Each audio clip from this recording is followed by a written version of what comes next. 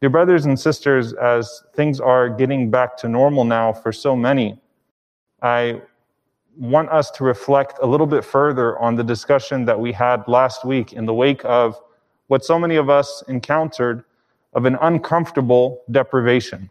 A deprivation of power, a deprivation of water, an uncomfortable deprivation that ushered in some unexpected blessings for us to think about how we come together as neighbors, how we come together as communities, so that we could take care of each other and take care of those who were not taken care of prior to what had happened. And obviously, the jokes about the Dallas weather, 1 week it's snow and it's 1 degree. The next week it's 75 degrees, and things have gotten back to normal. And of course, we know that there are still many people in our own city that still don't have water, especially, again, the refugees and some of the low-income complexes that still don't have access to water even at this point. And I wanted us to think about how we take this lesson with us and we propel ourselves forward from now towards Ramadan. Ramadan is only a month and a half away. Allahumma balighna Ramadan. May Allah subhanahu wa ta'ala allow us to witness it and to be forgiven through it and to be made more grateful and patient through it and to get closer to Allah subhanahu wa ta'ala through it. Allahumma ameen. And I was looking at a few of these narrations, and one of them is a very beautiful one where the Prophet sallallahu alaihi wasallam expresses how one of the greatest blessings we have in our lives is the way that we go through this cycle in which temporary deprivation of a blessing can lead to permanent changes in our lives to where we appreciate those blessings more. And this is a narration that Abu Umama radiallahu ta'ala anhu narrates from the Prophet sallallahu alaihi wasallam. It's in a Tirmidhi. Imam al-Suyuti considers it authentic, and while some scholars say the chain is weak, they say the meaning is correct. That the Prophet sallallahu alaihi wasallam said, "عَرَضَ عَلَيَّ رَبِّي لِيَجْعَلَ لِي بَطْحَاءَ مَكَّةَ ذَهَبًا." That my Lord offered me presented me the entire valley of Mecca to be turned into gold. Now we know, as we spoke about, when Umar radiallahu anhu saw the Prophet sallallahu alaihi wasallam and the way that he lives, it made him cry. The Prophet sallallahu alaihi wasallam continued to maintain poverty even after he was at the height of his power. Complete poverty. And the Sahaba felt like they wanted to do more for the Prophet sallallahu alaihi wasallam. Here, we also have, of course, where Allah presented the Prophet sallallahu alaihi wasallam an opportunity at the end of his life to live much longer. But the Prophet sallallahu alaihi wasallam chose Ar-Rafiq al-A'la. He chose the highest companionship. And in this situation, the Prophet sallallahu alaihi wasallam is saying, not only did you feel like you want to present me more, and you want to build a palace, and you feel like I should eat better and live better, my Lord presented me Mecca, the entire valley of Mecca, in dhahab, in gold. But I responded and I said, La ya Rabb, walakin ashba'u yawman wa aju'u yawma. But I said to my Lord, no, my Lord, I would rather that I am nourished one day and hungry another day. I'm fed one day and I am hungry another day. فَإِذَا جُعْتُ تَضَرَّعْتُ إِلَيْكَ وَذَكَرْتُكَ وَإِذَا شَبِعْتُ شَكَرْتُكَ وَحَمِدْتُكَ. I said to my Lord, that way, when I am hungry, I will humble myself to you, and I'll remember you as a hungry man. And when I am nourished, I will be grateful to you and increase my praise of you. And so it's healthy for me spiritually, and it's good for us to go through that cycle, where sometimes we have easy access to that blessings, and sometimes we don't have such easy access to that blessing. And of course, this is one of the blessings of Ramadan, as Imam bin Rajab rahimahullah ta'ala mentioned.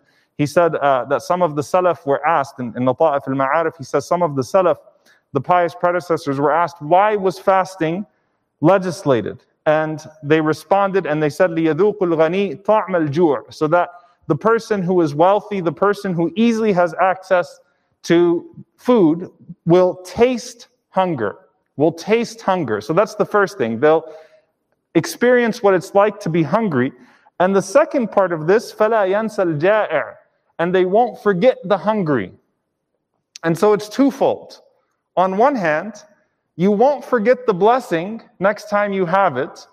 And the second benefit is that you won't forget those who still don't have the blessing. Okay? Again, the first one is that you won't forget the blessing because you've tasted what it was like to be away from it. How good were your faucets this week? How did it feel to have access to your clean water? What was it like when your power came back on? What was it like when your water came back on? And for those who still don't have it, may Allah subhanahu wa ta'ala facilitate it for you. Allahumma ameen. And facilitate it for all of those that don't have access to clean water wherever they are. But what did it feel like to have all of that? Like, phew, alhamdulillah, this is amazing, right? So you take advantage of that blessing and you take advantage of the moment that you were deprived from it to appreciate it more. That's the first thing. You won't forget the blessing next time. The second thing is that you won't forget those who don't have the blessing next time. And that's a profound experience. Two of those things, or both of those things, are deeply tied to our taqwa of Allah subhanahu wa ta'ala, our consciousness of Allah subhanahu wa ta'ala. And that's the ultimate reason for the legislation of Ramadan. كُتِبَ عَلَيْكُمُ الصِّيَامُ كَمَا كُتِبَ عَلَى الَّذِينَ مِنْ قَبْلِكُمْ لَعَلَّكُمْ تَتَّقُونَ. So you become more conscious of Allah. And in order to become more conscious of Allah, you become more conscious of the blessings of Allah upon you. So it directs you back to Allah subhanahu wa ta'ala. And you become more conscious of those who don't have those blessings so readily available to them. And so you're activated towards them. And that also brings you back to Allah subhanahu wa ta'ala. لَعَلَّكُمْ تَشْكُرُونَ. Because those are acts of gratitude that bring you back to Allah subhanahu wa ta'ala.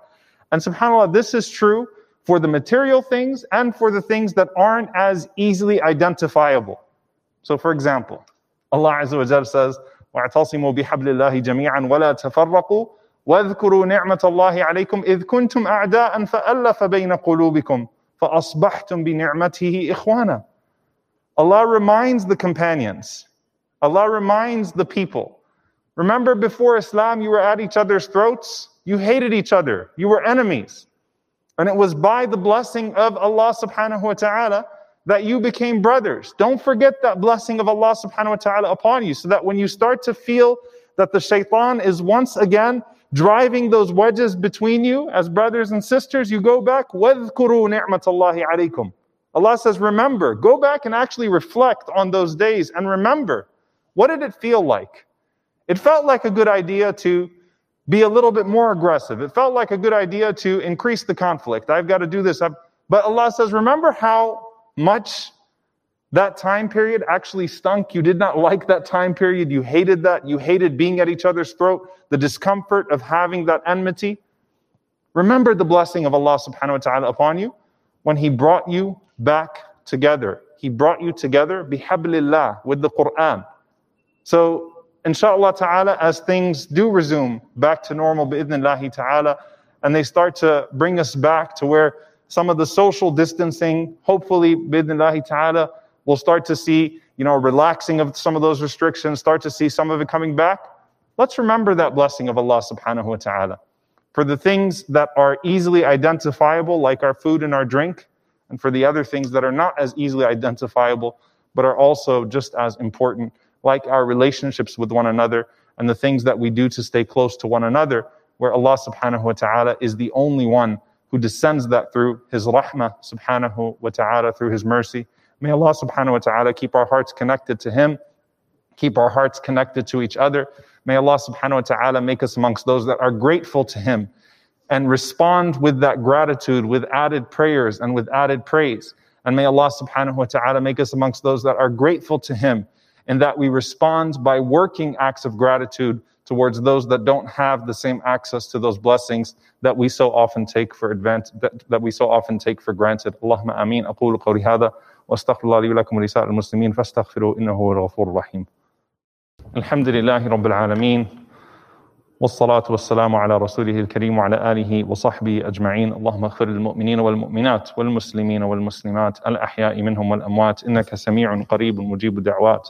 اللهم اغفر لنا وارحمنا واعف عنا ولا تعذبنا. ربنا ظلمنا أنفسنا وإن لم تغفر لنا وترحمنا لنكونن من الخاسرين. اللهم إنك عفو كريم وتحب العفو فاعف عنا. اللهم اغفر لوالدينا رب ارحمهما كما ربونا صغارا. ربنا هب لنا من أزواجنا وذرياتنا قرة أعين وجعلنا للمتقين إماما. اللهم أصلح أحوال إخواننا المنكوبين في كل مكان. اللهم انصر إخواننا المستضعفين في مشارق الأرض ومغاربها.